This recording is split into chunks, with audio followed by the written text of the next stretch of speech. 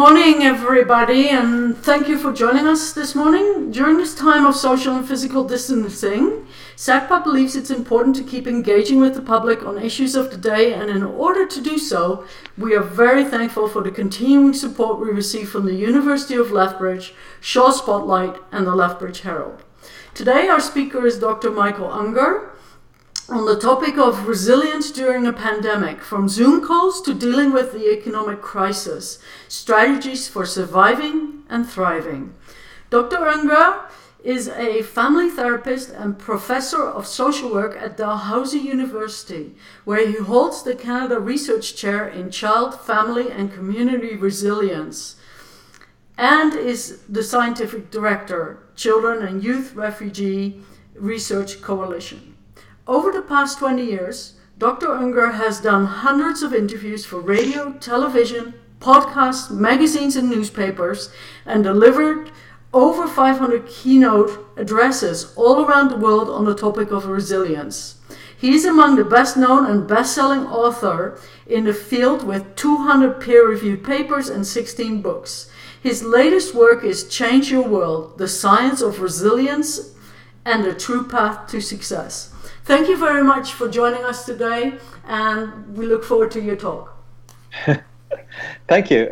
Thank you very much. It's a real pleasure, and nice to join you all in southern Alberta from here in Halifax, where I'm based. This whole topic of resilience has lots of different meanings, and especially now during this pandemic and with everything else going on, I know that people are getting sort of worn down. But what I'd like to do is I'd like to sort of offer you this notion that, well, resilience is very much possible.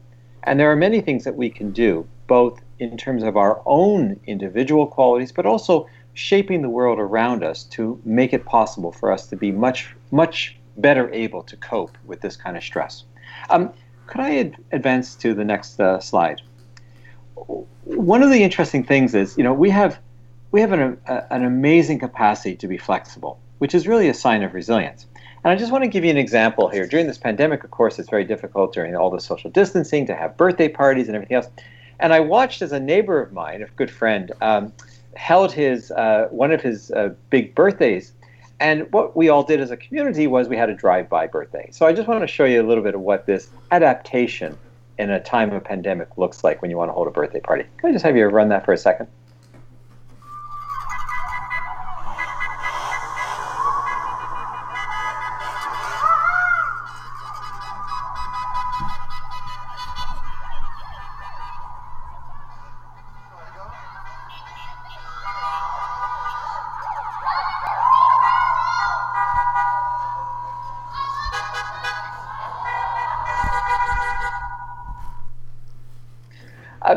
So, I mean, it's a funny little example. I'm sure that you folks are doing other similar initiatives. But what I want to get at here is, and why I want to show you that, is that the notion of our personal resilience, especially during a time of crisis like this, is not entirely just within our own heads.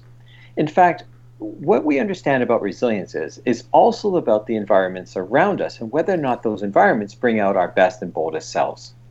So what we understand about resilience is that being a rugged individual makes a lot of sense in terms of having a lot of sort of personal grit and capacity to cope.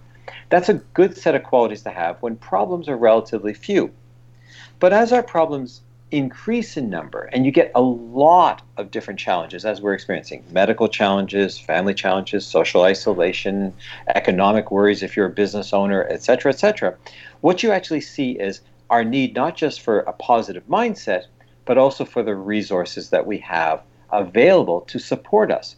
And that is everything from simply having a network of friends and families to drive by your driveway during a birthday party, right up to government social policies and interventions to make sure that our economy somehow sustains this incredibly stressful period. Now, during normal times, of course, what you see is that we have the resources we need to cope. But what happens during a pandemic, of course, is that, well, not only do we sort of increase all the incredible stressors in our lives. Now we have economic worries, social isolation worries, loneliness worries, medical worries. But on the other side of the coin, almost on a teeter-totter-like thinking, we also have stripped away many of the natural supports, the things that we would get. We would have places to go, places to decompress, places to talk to people. We would have all those opportunities to deal with this increased stress load. And this is what's making us so vulnerable at this particular time. So the trick here is you can do two things during a period like this. On the one hand, you can try and decrease your stress exposure. In other words, you can try and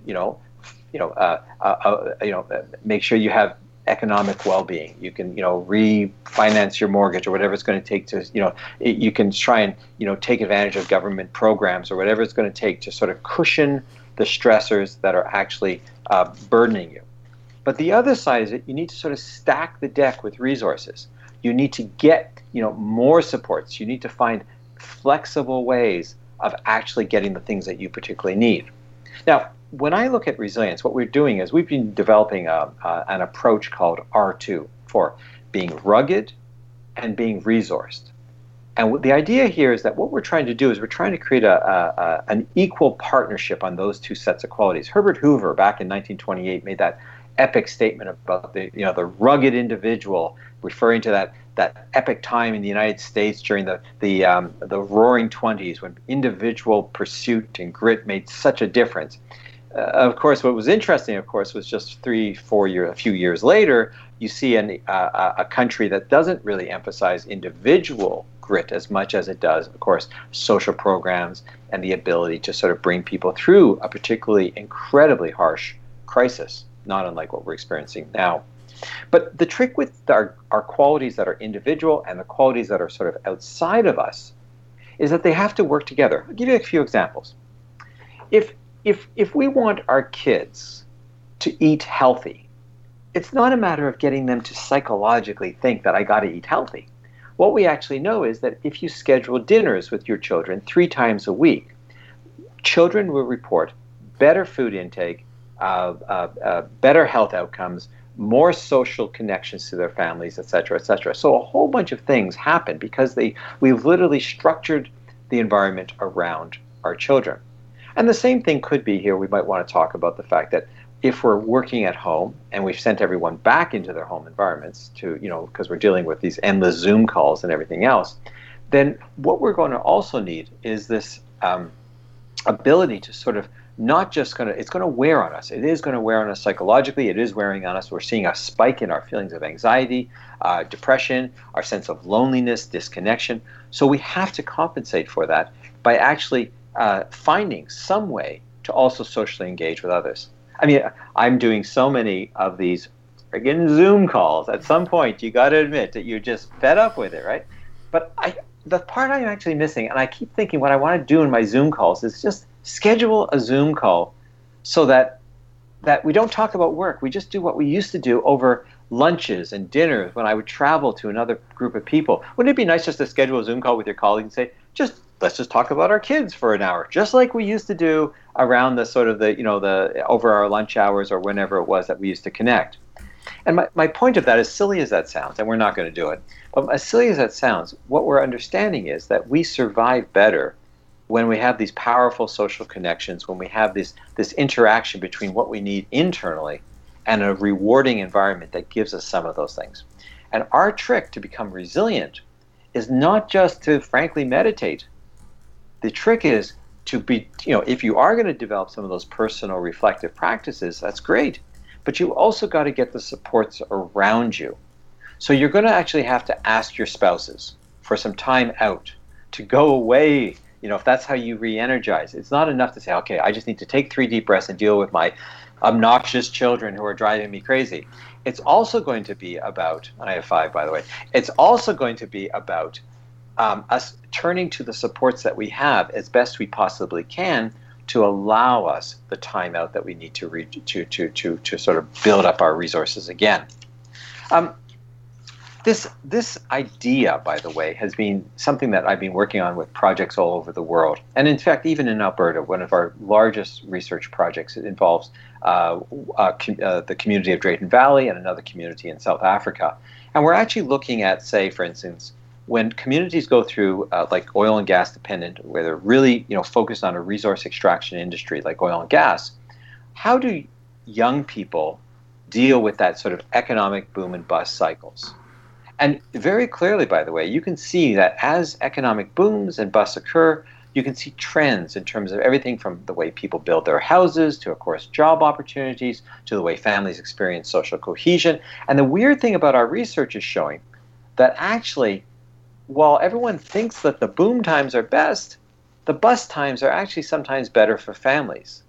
And that's kind of counterintuitive, because we're always thinking, well, we have more money, we have more jobs, we have more everything. But actually, it has a terrible strain. That's what our research, we're working with over 500 young people in Drayton Valley, and we're hearing consistently, not that people want the bust times, but what they do understand is that there's a dynamic between our environment and what's individually and coping, and that an external stressor like an economic stress can actually wear on us and our families.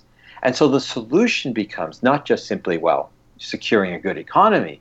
The solution also has to be thinking about other factors that make us resilient, and that is things like maintaining connections to our family, maintaining connections to our community. I've been very impressed by Drayton Valley, some of the town council initiatives that have really been looking at how to stabilize the community through those economic swings, trying to make it a family-friendly environment for people, trying to create and attract more businesses or diversify the economy ever so slightly so that there's more of an ability to withstand those booms. Now, in a sense, I'm using terms like flexibility, diversification of the economy, family cohesion, creating sort of recreational spaces, giving a sense of community belonging. I'm talking about all these things that are almost external to the individual. But what we know is that those things, when we seed them, actually produce better mental health as well.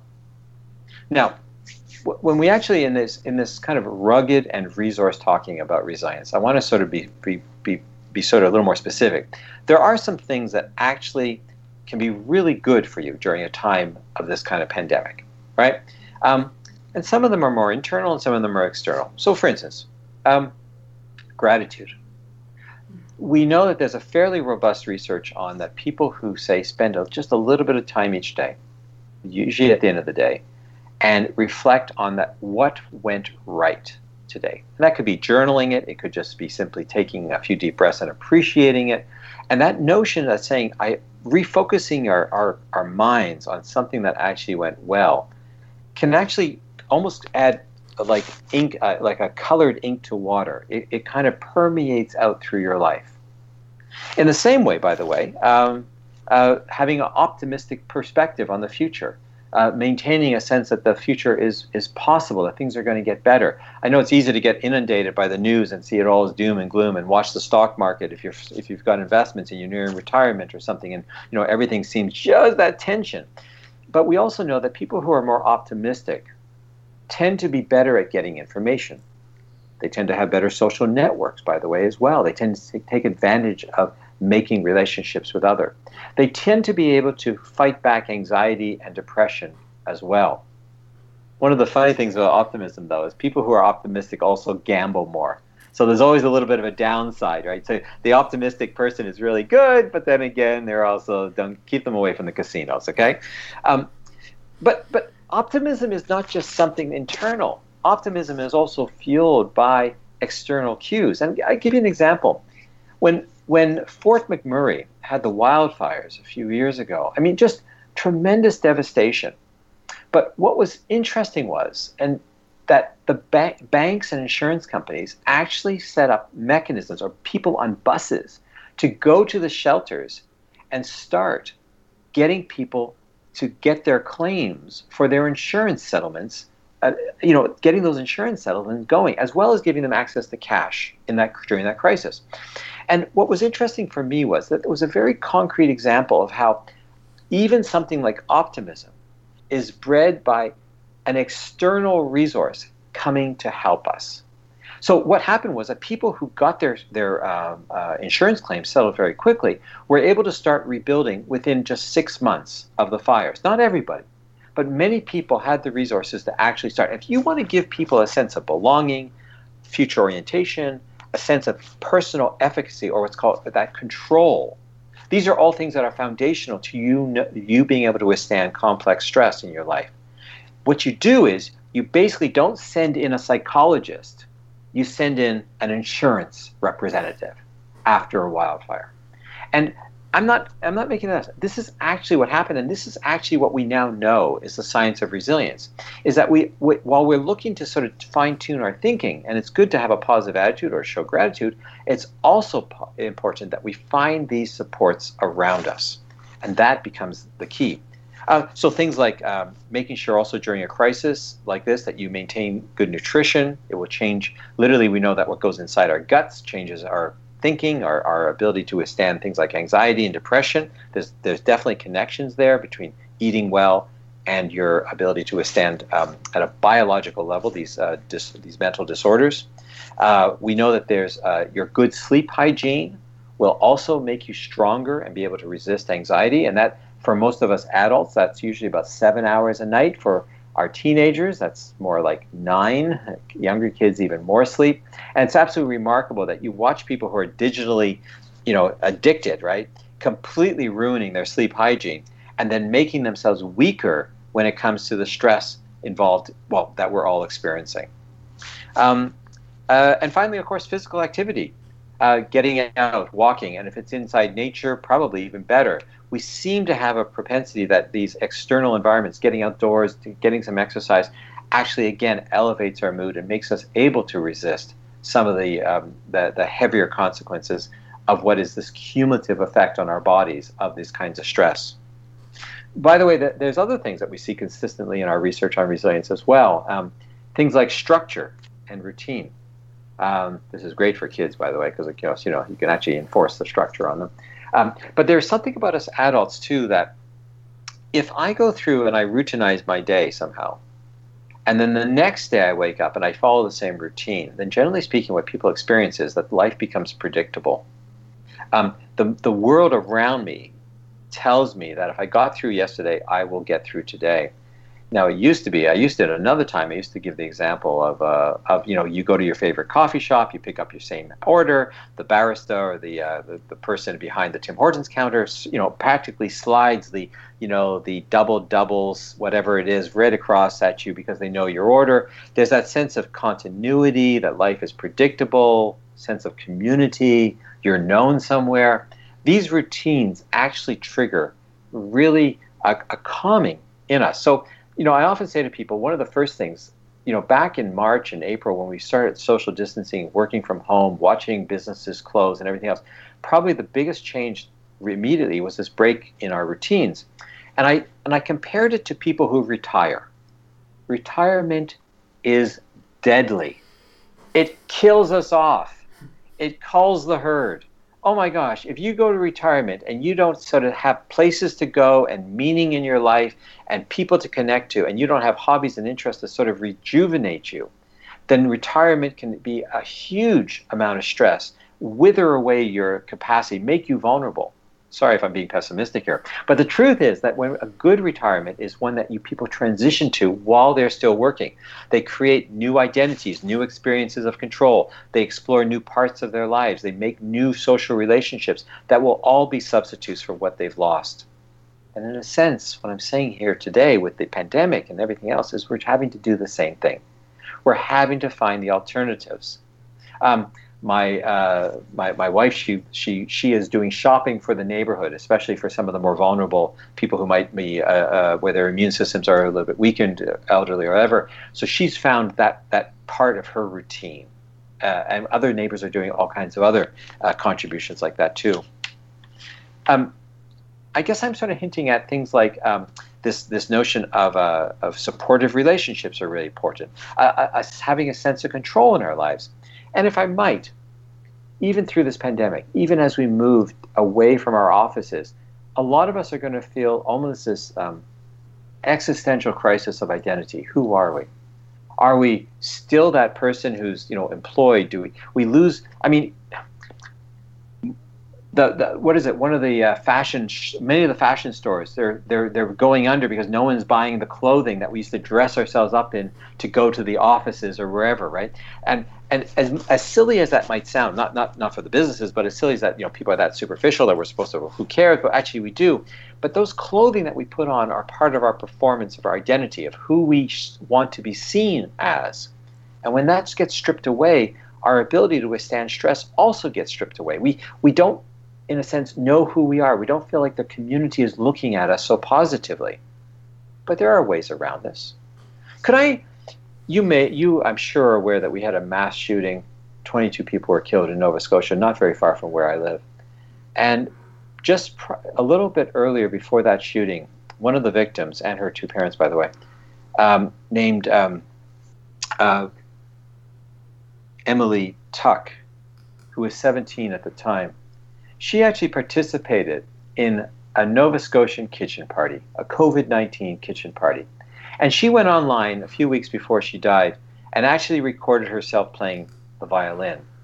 Now, what's amazing about that is that I mean, in a sense, she's not the greatest violin player, but she was contributing. She was showing something of herself and contributing to her community with her talent.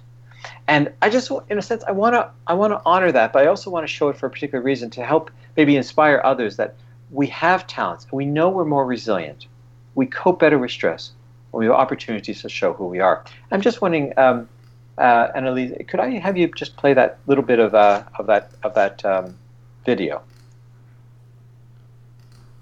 So, your contribution to the COVID kitchen party. Irving McLeod. Wicked. All right.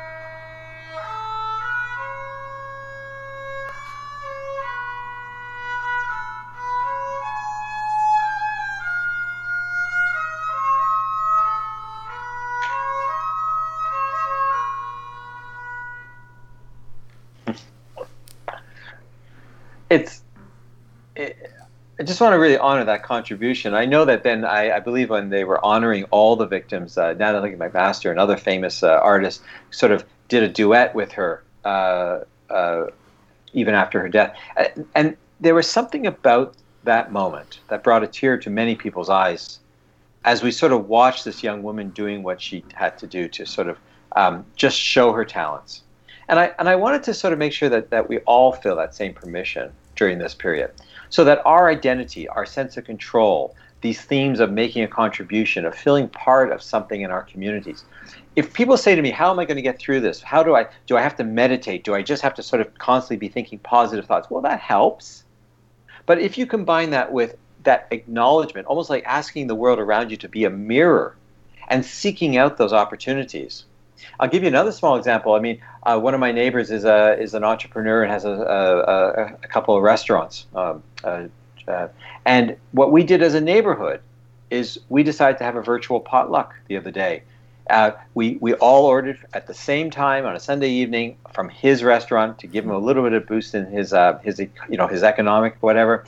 And up and down the street, we all turned on a Zoom connection or whatever we had, or whatever, Google Hangout, whatever it was, and we all just sort of ate together as a community, even though we're maintaining the social distance. And I'm thinking about that as, one, it wasn't just about sharing a meal virtually, it was also about us feeling connected together. And these initiatives are actually what show up time and time again in the research about what makes us more likely to survive and thrive. But if I might, there is a trick to this. And the trick is that what we do has to be meaningful to us. So when Drayton Valley was experimenting with how to help people cope with the economic booms and busts, they had to find the right things that were meaningful to people there, which meant the certain kinds of activities in the community. They started community suppers, for instance, something that was culturally appropriate for that particular community that all remembered, where people had grown up with church suppers and that type of thing. But it even goes even further. For instance, I'll give you a very fascinating example. There was recently published in the New York Times the results of a survey done in late April of Democrats and Republicans in the United States, and how they felt about initiatives like social distancing versus going back to work. And what was very clear, and I'm not trying to be political at all, I'm not doing this for the politics on this, I'm just really fascinated by the fact that people's political voting patterns or their ideological stances dictated which kinds of interventions were most meaningful to them. So the Democrats, those who voted Democrat, seemed to be mostly, by a margin like 70%, were saying, social distancing should take priority. And those who had voted Republican were much more likely to say, no, we got to get the economy back. We got to get back to work. Now, I'm not trying to say one is better than the other. What I'm trying to say is that if we come along and offer something to people, the lens that they view the world is going to filter whether or not they're going to find what we're offering as meaningful. So if we come up to, you're going to have employees, or you are an employee, or you're going to have family members, and you come in and say, okay, I think all of us should start, we got to have a games night tonight to get through this, right?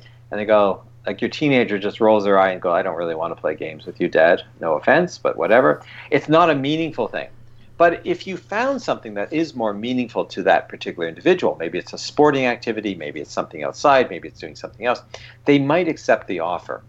And I think the same with us as workers or employers. If our boss is offering us, a way of staying at home and everything else, it's appreciated as long as we feel like we can still contribute, we're still being economically compensated, and the work can be done in a way that's frankly, gives us a sense that we're actually good at something, that type of thing. Take away all that, and people will not experience your offers of help or the environment around them as actually building their resilience. I guess what we're kind of getting at here, of course, is that we're sort of saying to you, you kind of have to be, it's like the Cinderella story. Let me bear with me for a minute. Cinderella, we all know the story.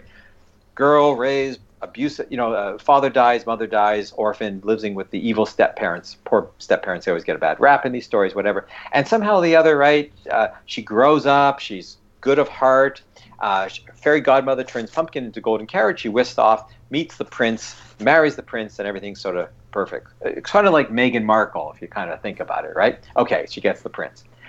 But that story is always focused on what Cinderella has inside of her, as if somehow just being good of heart gets you the prince. And what we actually know is the whole story is about the fairy godmother. Forget Cinderella. She has almost nothing to do with any of it. You take out the fairy godmother and all you have is an abused kid living in an abusive household who's orphaned, whatever, and she gets fed up. She's a kid like most of the kids I've ever worked with. She's 14, 15, 16. She's tired of being made a child laborer to this evil stepmother. She runs away, of course, tells her mother to, you can imagine what she tells her mother. Anyways, her stepmother, she runs away. She can't end up in the palace because there is no fairy godmother to turn a pumpkin into a golden carriage. And this kid is now sleeping on the street. And her life is very difficult. And what I kind of constantly want to say to employers when I work with them, or indeed to us as family members, we are resilient to the extent that we find our fairy godmothers, or we are fairy godmothers to others. We can make our children more resilient. And indeed, employers can make us more resilient. There is a dynamic here. And I hate to say it, but our government policies are going to help make us resilient as well through some of this. There are going to be meat inspectors make us resilient as well. I mean, there's all kinds of aspects of things outside of us that make us able to withstand more and more complex stress. And every time I work with a community, whether it's Drayton Valley or Summerside PEI or Pictou here in Nova Scotia, I clearly see that when we get this community working with individuals to bring out our best and boldest selves, we are able to withstand all kinds of complex stress and actually do quite well. So this period of change and transition and pandemics, you're not going to be able to do it alone. Find some of those resources you need, shape the world, or if you listen to maybe I just go to the very last slide here. If you want to change the world around you, as I've been writing about, then this is the way forward for our resilience, to be both rugged and resourced. Try and find both in your life. And this pandemic, you may be able to weather it without a lot of personal stress and anxiety, et cetera, et cetera. So I'm going to stop there and see if we have some questions or comments, and maybe I can sort of introduce some other ideas as we go along. And if you just put up that last slide, and people will know how to find me if they want to read more about these ideas. So please. Excellent. Thank you so much for your really informative talk and very, very interesting. We have quite a few questions already lined up, so I'll just jump right in. The first question is Laurie Schultz. It's a two-part question. In your book, Change Your World, you wrote, and here's the quote, "When people are treated fairly, everyone wins top to bottom, ... requiring fewer jails, emergency rooms, and rehab centers," end quote. C-19 has clearly amplified systematic cracks for seniors and people of color. Will COVID-19 be pivotal in creating and investing in building cohesive communities that will shift to a valuing of human beings? Well, Laurie, thanks for the question, and I get the sense that there's a little bit of a subtle momentum in that question towards the answer. I mean, it would be nice to see this, wouldn't it? That suddenly we've opened up possibilities that we never thought possible. I mean, to be fair, I've been super impressed by things that people said could never be done. Oh, we couldn't have workers all working at home. We couldn't decongest our highways.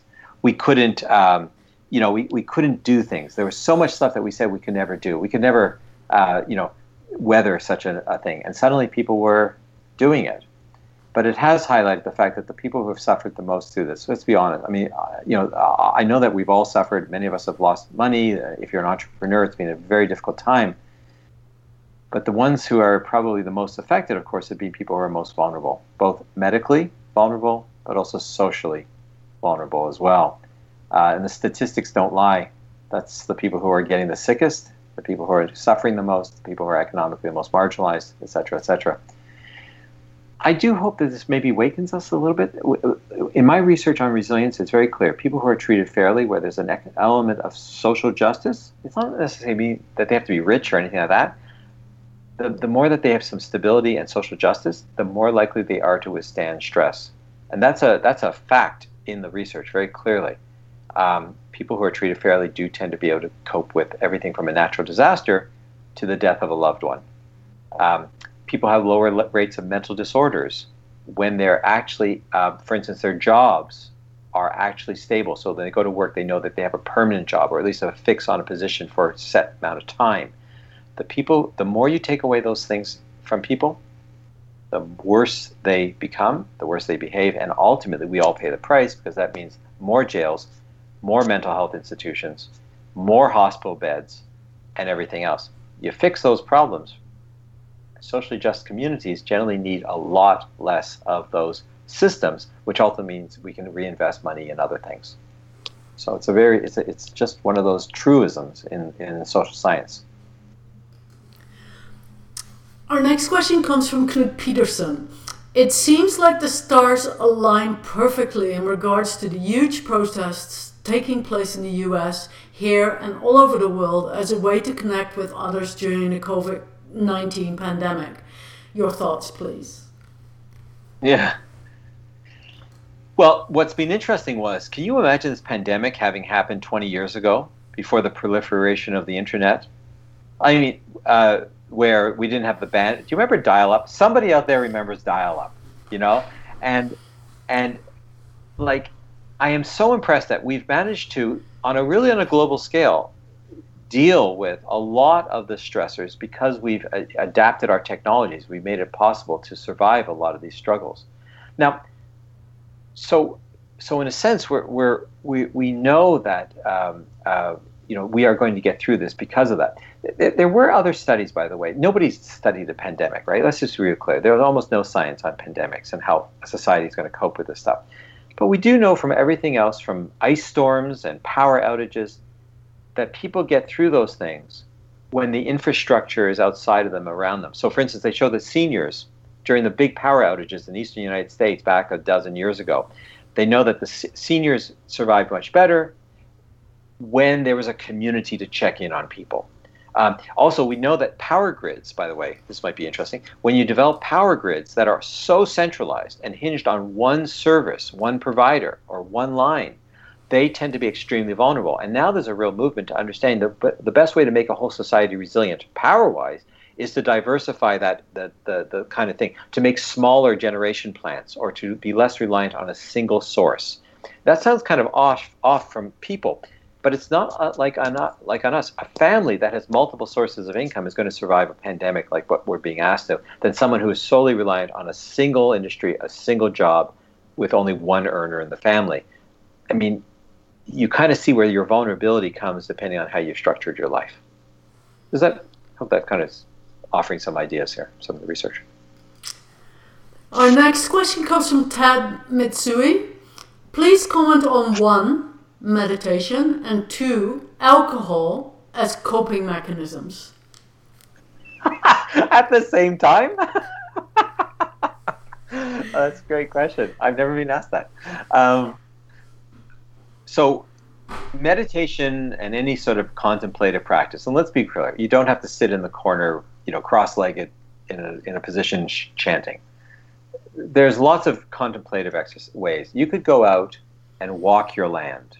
You can be in amongst the forest. You can be gardening. You can just be, out in a space of reflection. Anything like that is also a contemplative exercise that grounds you and is going to give you a pause and just kind of clear your head and keep you focused. And in a sense, chase away the extraneous worries that many of them you can't, you seize onto when you're saying, I should worry about that. Well, go do something, change, get some of that mind control, that self-regulation. It really does help, because if you can change the cognitions, it tends to help our stress response system sort of calm. So the whole thing is we're very much interconnected. So that tends to be a good practice. But again, if I might, make sure that you also set up the space to do that. So put yourself into, if you don't have any greenery in your house, build a little ledge garden of herbs, or do something that allows you to be triggered to be a little more contemplative and calmer. Put in your schedule, I will actually take 40 minutes a day or 20 minutes a day to do that. People forget that these external cues actually make them easier. It makes it much easier for us to be our better selves. Alcohol, if I might. Generally speaking, alcohol is a depressant, so we know that. There's alcohol is known to interrupt your sleep patterns. Your sleep hygiene is worse, even though people think I drink and I'll fall asleep. It actually doesn't work like that. People tend to be up more. They don't sleep as regularly when they're steady drinkers. Alcohol, it kind of doesn't really help us to be contemplative. There's no real science on that. That notion of the stiff drink, well, it'd probably be better just to go take 3 deep breaths. I understand that people cope with the alcohol because it's a habituated pattern. It might feel like it's helping, but what we also know is it actually doesn't. It makes you at higher risk, partly because of the sleep interruptions, partly because of the mood swings and everything else, not to mention the health concerns. There's really no good justification to say that it's going to calm you and make you more impervious to stress. It kind of, truthfully, though people might not believe that, it actually makes you more vulnerable to stress. So if you can find an alternative or keep the drinking in relative check, you're probably going to be able to withstand this period of incredible upset for longer periods of time. What can I say? I mean, that's the science behind it. Maybe people are saying, no, a good stiff drink helps. Well, it probably doesn't, but you're probably experiencing that because you're not having any other coping mechanisms. If people got rid of all the alcohol, they might find that, and they use these other strategies, and they probably feel that overall their life would elevate up. But what can I say? That's what the science says. Back to Laurie Schultz for the next question. In Alberta, there are polarizing views re fossil fuel versus green energy. Citizens who see the need for both appear to not be heard, leading to a fracturing of fragile community cohesion that leaves us more vulnerable in crisis. Do you have any advice on or know of any communication mechanism to allow safe dialogue to create or restore social cohesion on these issues? Huh. Oh boy, talking about a minefield to walk into on that one. Yeah. What we know is that what's happening is our society, every reasonable look at this has said we're becoming more polarized. People are watching only one news source. There's a fracturing of communication and dialogue for sure. Whereas we used to at least be able to sort of tolerate listening to each other. our multimedia universe. People are blaming it on that, but there's just a breakdown in terms of how we communicate. What I have seen is that people who, when you create common, what I've seen is that if you can create a common space where people can agree on one thing, like a community dinner, everyone can agree that the lasagna is good. People will then sort of, if you can create points of contact where you can agree on something, then people tend to tolerate the where they are in discord. What's happened, of course, is that we don't create that common space anymore. So we don't attend the same institutions. We don't share the same activities largely. So what's happened is you don't, all you see is polarized. You have one group of people who believe in one thing, and they're not really spending any time together. Anything that brings us in closer proximity, and social activities, spaces that we share, our kids playing the same teams, you see that stuff tends to break down that polarization. If I could, on the other side of that question is, in terms of diversifying the economies and all this kind of stuff, look, whether we like it or not, the world is changing. Whether it's going to take 10 years or 45 years, that's an open question.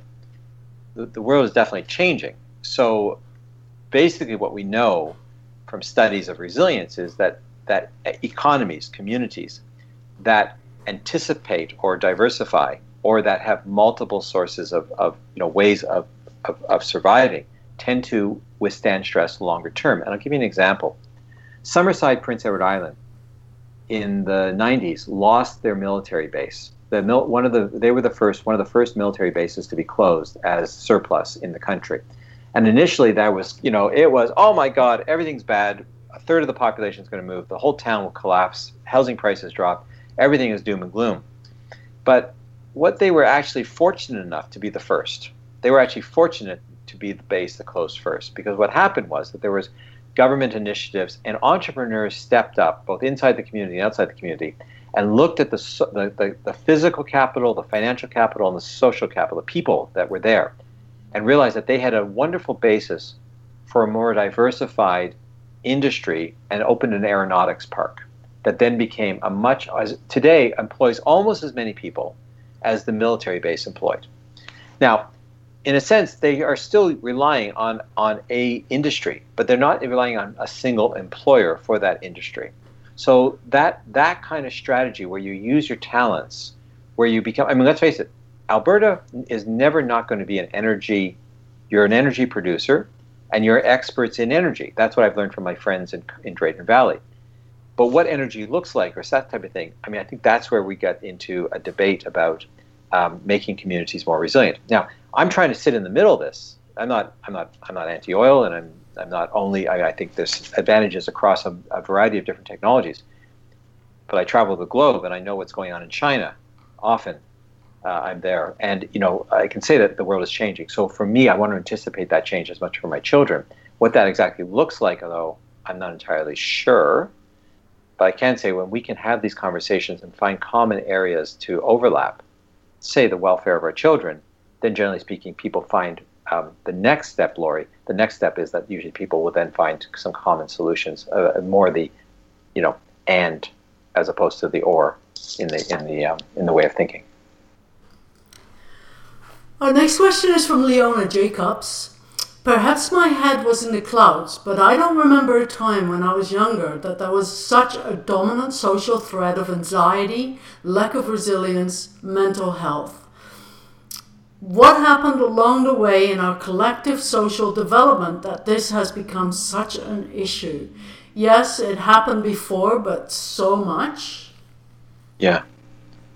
There are some theories about it. Your observation, Leona, is actually quite accurate. There is no denying that we are, as a society, more anxious, more medicated.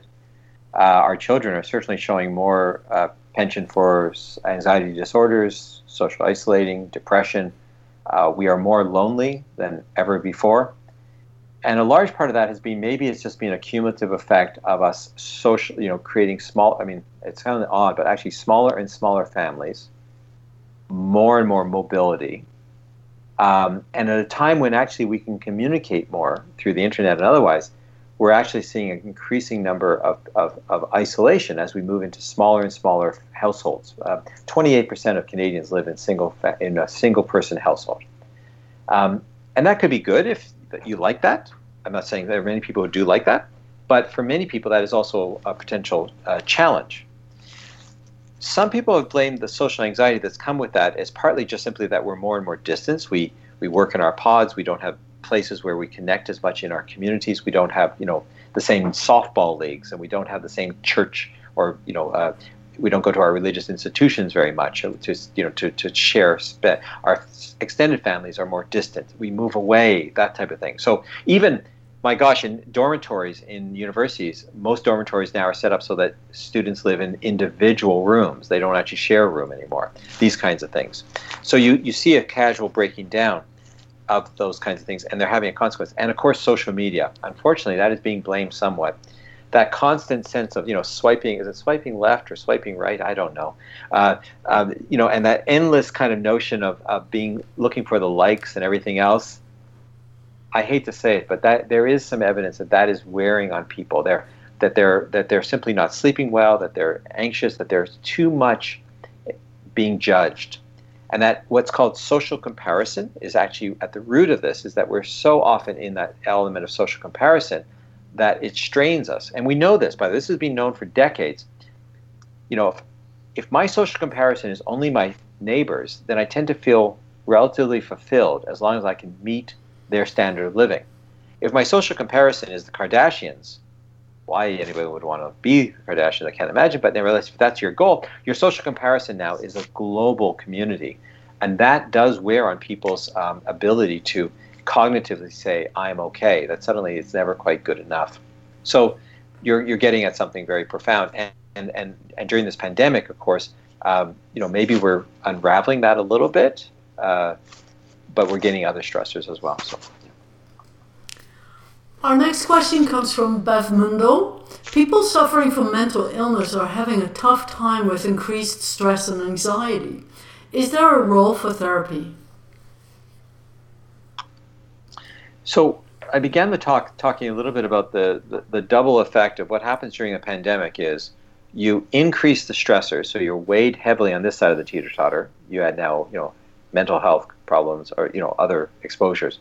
And you take away all the supports that you used to have, all those things that you could do that involved, of course, being with other people and visits and travel and all the other things that maybe energized you. So you kind of have this double, you lose resources and you weigh down on the stressors. And with when you have a chronic or persistent mental illness, of course, this is going to be a risk factor because suddenly you're not necessarily getting all the supports you need that you probably had in place before, even if that was just, whatever it was, seeing your doctor regularly or that type of thing. So yes, I do believe there's a definite place for psychotherapy and any kind of group therapy or other kinds of interventions to treat mental disorders. There's a lot of very effective therapies, some cognitive, some emotional, some oriented within your family. They're even now getting social prescribing. Some psychiatrists are using, I don't know if you heard this phrase, psychiatrists are using something called social prescribing.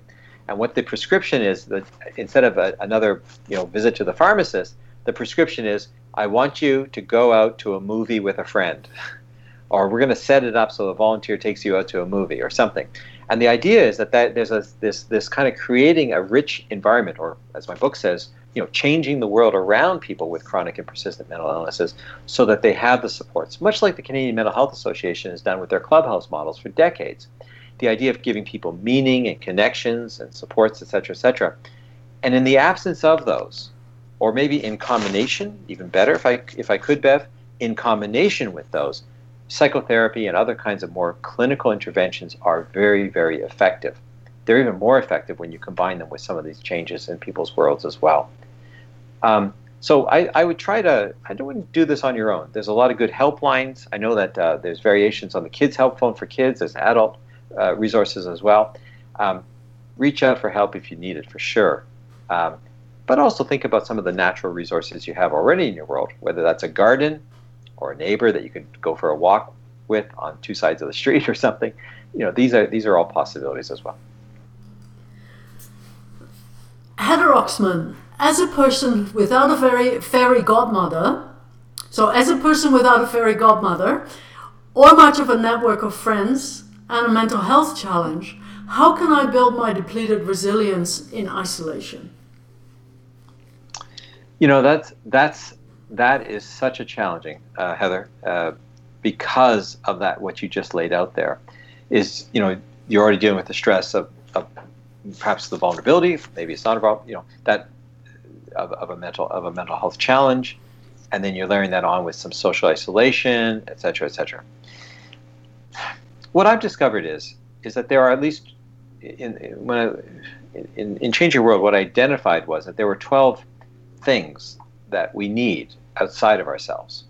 And if I might, there are things that we can sometimes do. Okay, so you don't have a close relationship with another person, but we can create, in a sense, a powerful identity by doing something that we can show to other people.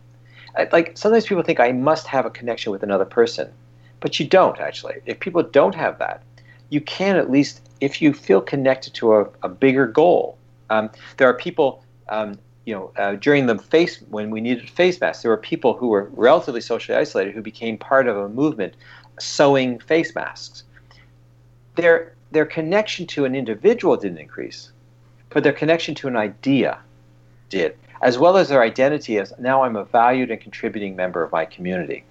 When we find those kinds of things, we can actually elevate our mood, feel like our life has meaning. We find it through spirituality. That's another path. But we can also find it through physical exercise. I mean, even if you're not isolated, even if you are isolated, you can still, elevate your mood, be more impervious to anxiety by also making sure you have an exercise regime. And that can be done, even in these times, that can be done. You can modify your diet if that's possible. If you can find somebody else online who will reinforce your diet, it's funny, one of the biggest determinations of what we eat is actually who we hang out with. People always think, I'm going to diet. No, forget the diets. Find a group of people who eat the way you want to eat. Then start eating. It was so much easier. It's so much easier. Change the people around you, and your eating habits will change as well. So it's a little bit of that cueing us from the external environment. So, think about your diet, think about your identity, think about what you can control, think about your culture, think about things that you can share. Maintain structure and routine in your lives. You may be still socially isolated, Bev, or Heather, sorry. Bev, I think there's a question. Heather. You might still be socially isolated, but at least, Heather, you'd be other things that would make you much more stronger through this particular period, until you can find some of those relationships or put them back in place. And by the way, professionals are good relationships too. There's nothing wrong with, a lot of us have, during a crisis like that, we'll find a professional in our lives, or a support worker, or a case aide, or somebody who also becomes part of our social network, who validates us. There's nothing wrong with showing them our identity, showing them our talents, feeling part of a broader community through those relationships as well. Our next question comes from Leona Jacob. Oh no, sorry, I've done that one already. Laura Schultz. It's been said that a measure of a successful society is how well it takes care of its most vulnerable. What can we do to strengthen the social contract and social investments to protect the vulnerable? Well, I guess what we can do is what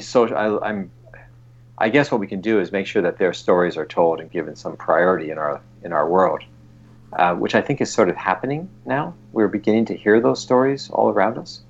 So I really love it when they'll on television you'll see newscasts. They'll be featuring people who have who are coping with particular challenges. We're in a sense we're telling the stories. I do think that there's a really big need for us to hear people's stories, and therefore maybe develop a little bit more empathy for what they're experiencing. And I do find the stories you need to humanize us. Statistics, generally speaking, do not work. If I might, what I've actually seen is we tend to set, if you can follow this, social policy by an N of 1. So when you're a researcher, you talk about the size of your sample, right? So is your N, your sample size, the number of people in your sample, 1 or 500 or 5,000 or 10,000 or whatever. And I don't know about you, but I've noticed a trend that while we publish all these statistics, ultimately we trigger our sensitivity when it's an N of 1. So we were having a debate in 2015 about whether or not we should take in Syrian refugees as a country. Alan Kurdi, a 3-year-old boy, died on the beaches of Turkey and was being held by his father, and a camera caught a picture of that. And did you feel it like I felt it, that the social policy across this country changed?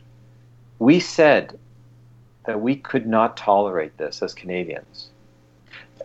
Politics aside, we said that this is an intolerable situation, and we did something about it. 43,000 Syrian refugees later. By the way, I don't know if you know this, but over 54% of them are children or young people. We basically brought children to this country. Now, I know we can debate lots of things about that. I'm not going to enter that space. I'm going to simply say that there was a policy shift that occurred very quickly because of one photograph or one individual. Tragic story. But I'm hoping also that one individual can inspire us also for the positive, right? That it doesn't always have to be a death. It can also be a life. A Nelson Mandela, an inspiring person here in our own country, Jane Jacobs and her new urbanism, whoever you want to follow. But there's somebody that will inspire us. And I do think that those kinds of things, look for those people. And maybe if we can publicize their stories, we will be our better selves as a consequence, reminding us what we can actually become. Our next question is from Knut Peterson. Being able to deal with stress is arguably relative to people's current situation, i.e. a refugee fighting to stay alive versus people with adequate social safety net, are very differently affected by the current pandemic. What role do you think a political leader plays in terms of making people feel supported? For example, Trump versus Trudeau. Let me walk a little bit around that and go. I don't think political leaders alone make us resilient. Trump is a phenomenon that was put there because there was a long period of neglect, or people felt that there was a group that was being very badly neglected by social policies. A lot of change had been happening economically, and people felt like they were being left behind, and others bought into an ideology. Trump is not there alone. He's there because the people in the United States have a belief system that put him there, right? As that woman famously a few weeks ago said, I have a right to my haircut. I have a right to a haircut. Nobody is going to tell me that I can't get a haircut. This whole coronavirus thing is a whole hoax or whatever. I don't believe the scientists, etc., etc. Look, when you start from that premise, that's an ideology. That's what people believe.